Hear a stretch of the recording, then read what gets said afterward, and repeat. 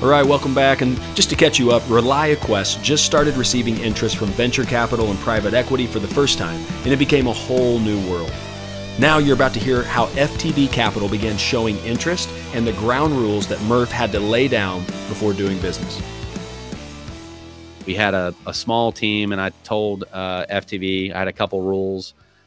Tim gave me this advice to kind of write down 10 things that were non-starters to me. That if they cross the line on one of those 10, then I'm walking away from the deal. Like, don't get hung up on the math and the numbers and all that stuff. There was always going to be capital there. We're a great company. Tim was such a good advisor through this and is one of my closest friends today.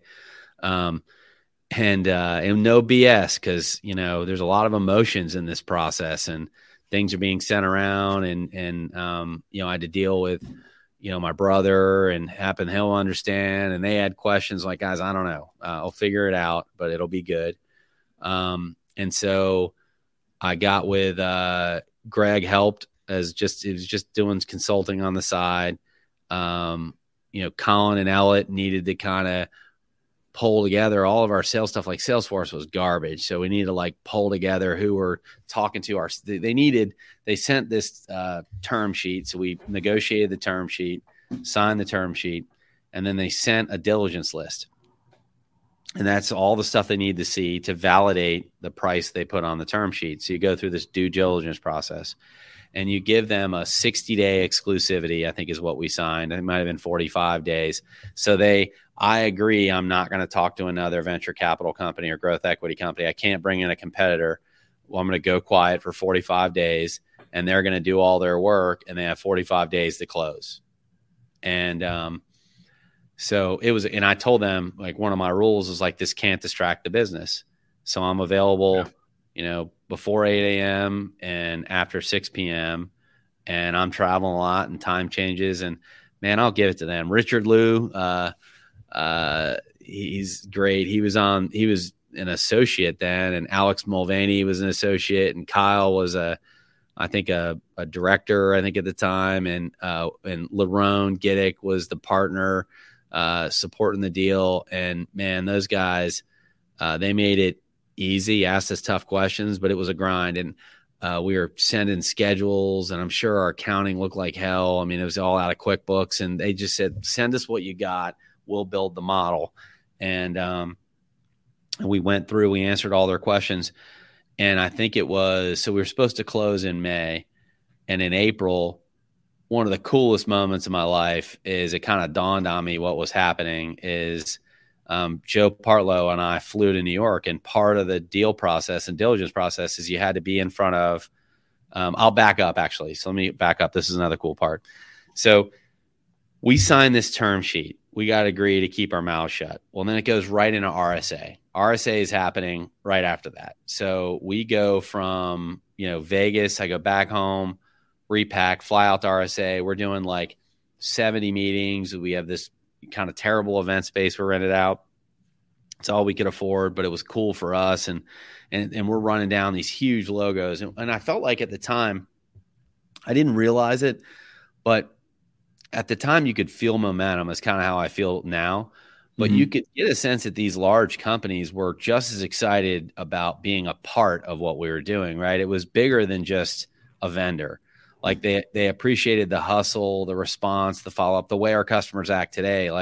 We are here because of our customers, and our customers invest in us, and they do really feel like they're a part of our story, and they are. They're a big part of our story. And so we've had people that have been here this whole time that, that Kyle or that Richard Liu and Alex Mulvaney I'd set up a dinner so they could kind of casually, because I create a rule, you can't interview our employees because I don't want to distract our employees, and you can't interview our customers because I don't want to freak them out and they think we're selling and all this other stuff. So we just set up ways for them to interact with a customer and get their stuff done. But RSA was crazy. We would do these daily stand-ups for the sales team, which is 6 people, right? And all the supporting cast, and we get everybody fired up to do all these meetings.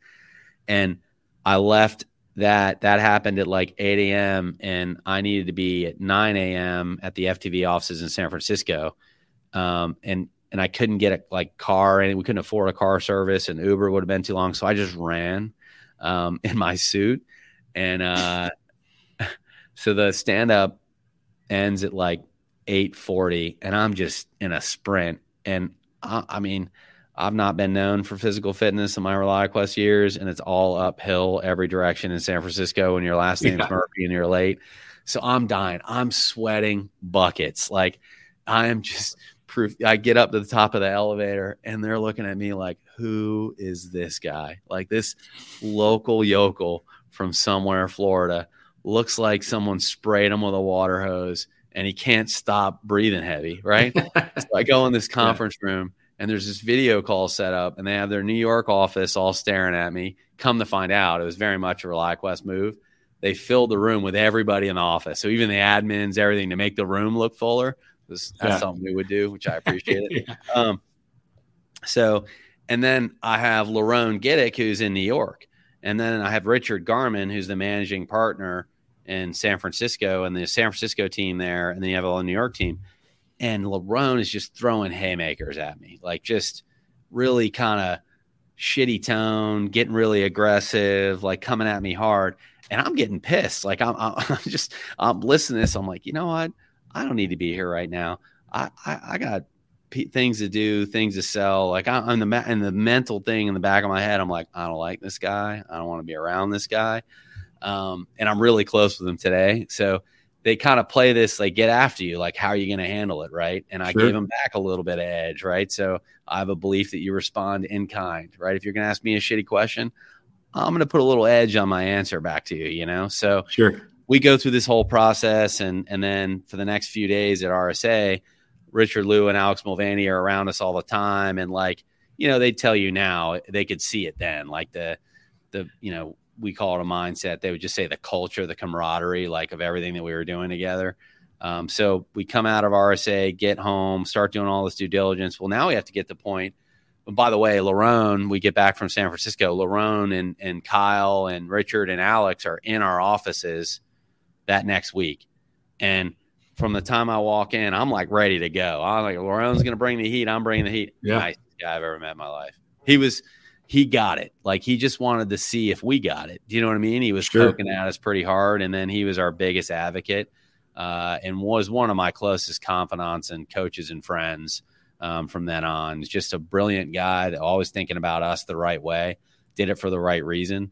All of the stereotypes you hear about venture capital and growth equity and all those are true. That's how they become a stereotype, right? But not everybody's that way, right? And so and FTV, you know, has always done what they said they were going to do. And I appreciate that. That's why we're close relationships today. But so we go through this diligence, and we're sitting in this god-awful conference room, and they're asking me all these questions. And we go to dinner that night. And I mean, you got to understand at that time, I'm terrified. Like, I was harder to handle for Renee at that time than any, because now I feel like you can't, you know, I'm going to mess this up. Like, I don't know what I'm doing. I don't know what equity is. I don't know what all this stuff. Like, I mean, someone's judging your company. Like, someone's judging what you've done, and they're asking tough questions, and you're reading into every body language, every question, every completely paranoid. Right. So, like in the movies, when you see people that are cool, calm, and collective, not me. And I think that I don't think anybody is. You're always worried about it. So, so we get through that, and they say, hey, as part of this step, we need you to come to New York and meet live with the team, and everybody's going to question you now. I'm like, okay. So it was a really cool moment. Joe comes up. We were doing some diligence stuff before the meeting starts, but we're walking up. We got dropped off in a cab, checked in the hotel, and we're walking towards our offices. And I just stopped. I stopped and I look at Joe. I'm like, hey, man, we're on Madison Avenue in New York City in suits, walking to present to a growth equity firm for a company that 4 years ago, I would have told you had a 10% chance of surviving a month, much less raising capital. Like, you're from upstate New York and Bloomington, Indiana, and I'm from Middleburg, Florida. Like, it's pretty freaking cool, right? It was just a cool moment to stand there. And then we get in the room, and, you know, of course, you think you answered all the questions wrong. And Brad Bernstein, who's was the kind of co-managing director at the time, he's the sole managing director, great guy. You know, we went to dinner that night, and and it was awesome. And so we make it through diligence. And then now the tough stuff is like, it's just the attorneys the whole time that we're doing diligence in the background. The attorneys are negotiating purchase agreements and employment contracts and all kinds of like every little, and it doesn't always get this way, but you got to remember they're competitive too. And so like our lawyer wanted to beat their lawyer and vice versa. Right. So Sure. sometimes Kyle and I would have to step in and say, look, this is a business term. Jody Keeling, our general counsel, always says, like, don't legalize a business term. Like this was the intent of the business term. And Kyle, we had a really big tax issue that was unexpected at the end, and they made it right. And we were supposed to close by a certain time. So I booked. I was going to be out in Vegas in our office, and I had my parents stay with the kids. And I said, Renee, let's go out there. Friends of ours were going to meet us out there. It's going to close the week before. We'll go the next week, and we'll enjoy, we'll go have some fun in Vegas after I visit the office. Never happened. By the way, nothing closes on time. Not your home, nothing closes, right? So it's Vegas trip. We're still not closed, right? I'm still on phone calls. Poor Renee is down by the pool by herself in our casino, hanging out with our friends that came with us, but totally understanding. I mean, it's just a crazy, crazy time. Well, we had booked this pool party on a Thursday, and we're still not closed yet. And we paid all this money for a cabana, right? And so I'm like, I'll just take the call from the cabana. So I am at not the Wynn, but the one next to the one attached to the Wynn is I'll think of it in a minute. But it's like, I think it's like Daylight or something is the beach club party there. Encore at the Encore Hotel. It had a really big beach club party on Thursdays, like DJs. I think it was actually Deeplo, which was the DJ that day. And there's like 1,000 people. You can't see the water in the pool because people just cover it all. And we're off back in a cabana, just watching madness, bass bumping, everything. And I got to get on a phone call with all the attorneys, FTV and me. So I go behind this tarp in this cabana, and I'm hanging out the back over Las Vegas Boulevard. I mean, there's like, it's Vegas. So there's like the clown car going by and the classic car tour. And there's all, and I'm on mute. And like, my buddy's like, Murph, do you want a drink? I'm like, no, I'm good. So this is like an hour of this cabana. And finally, like, we had everything done. We were done. We went through the weekend. It was a fun weekend, but we got back home, and as a surprise to Renee for her birthday, I was flying her best friend from college that lived in South Bend to actually, this DMAC, to outside of Phoenix, the mountain that you climb, Camelback Mountain there in Camelback Scottsdale? Mountain. So we sent her to Camelback, and they had this like great, and so she left on a Thursday, and they were coming back on a Monday, and the deal closed. The deal closed that Friday. So it was totally unfun. It's called a dry close, meaning it was too late for the wire transfers to go out for all the capital, but all the signatures are final. So Renee's out of town. I got to get Parker, who at this time it's 2016. So he's 8, Devin's 11. I got to get him from school. Our friends are helping us grab people. They know not to talk in the car because I'm on speakerphone. It's a Friday night. I'm ordering them pizza. It's arguably one of the biggest accomplishments of my life. And I celebrate it by falling asleep in front of a Disney movie and not eating any pizza after a dry close. Renee is getting back Monday. My parents come in Sunday night. I leave Sunday night to go to Philly because we were meeting with Comcast, and I had to be late into the Comcast meeting, sitting in their lobby as we all confirmed receipt of wire transfers on Monday morning in a customer site, which to me, I wouldn't do it any other way. It's always been about the customer, so why not close the deal? And I had said, everybody's like, hey, guys, and FTV still makes fun of you this. So like, of course, only Murph will do this. Hey, guys, really appreciate it. Congratulations, everybody. I'm in the lobby of a big customer. I gotta go. We gotta go make money.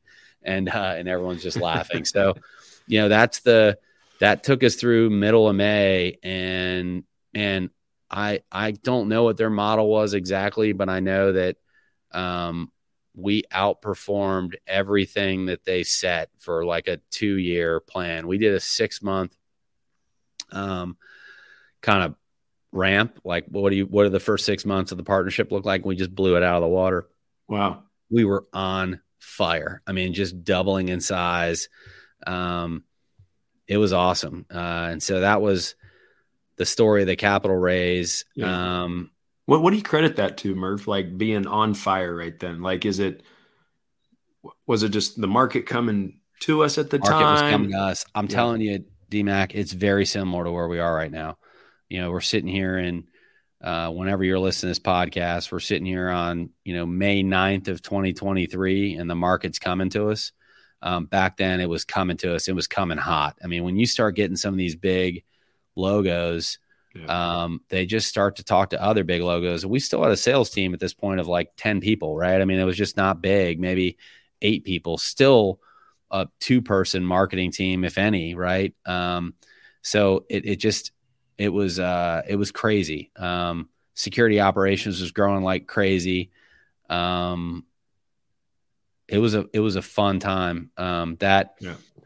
How did you keep everyone focused to do the job still, right? Because there's a lot of things that happen when you have a ton of success, right? You start reading the headlines, you start drinking your own Kool-Aid, whatever it might be. Like, how were you and the other leaders able to continue to drive focus and execution when all this excitement and things were going on around One, we kept it quiet. There's 4 of us that knew about it. And we always said the term in addition to, we got to hit the number. We got to do our day jobs. None of this matters if we don't execute for the customer. And when we announced the deal to everybody, I think people were excited about it. I called every customer. People were excited about it. We announced it to employees and a team and, teammates. And, I was worried how everyone would take it, but it went really well.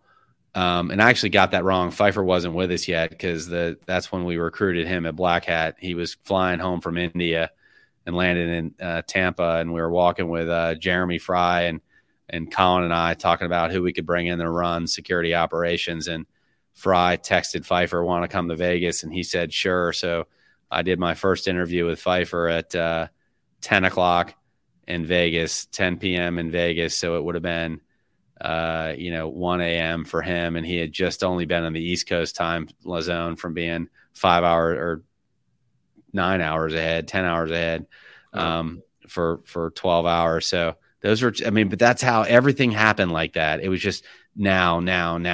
It's like people have heard me say all the time, my least favorite 4-letter word is wait. And it's just some of these things in our history that tell you, like, you got to go. Like, there is no, let's sit back. That's where 60% and go came from. Like, let's get the 60% consensus and get 100% buy-in. Like, there's no time. And I know that not deciding is just as painful as deciding incorrectly. Sure. I love how you said right at the beginning of this that 2016, this year is a game changer. And then you also said that it was the most uncomfortable year, right? And those two things always go together. And I think people, myself included, we sometimes forget that generally on the back of our most uncomfortable times are our game-changing, pivotal, right, most biggest moments of our career. And so I think it's just really important to highlight for everyone. It's like that is, you can't avoid that, right? And so I think it's like to lean into the discomfort and know that like there's something game-changing on the other side is really important.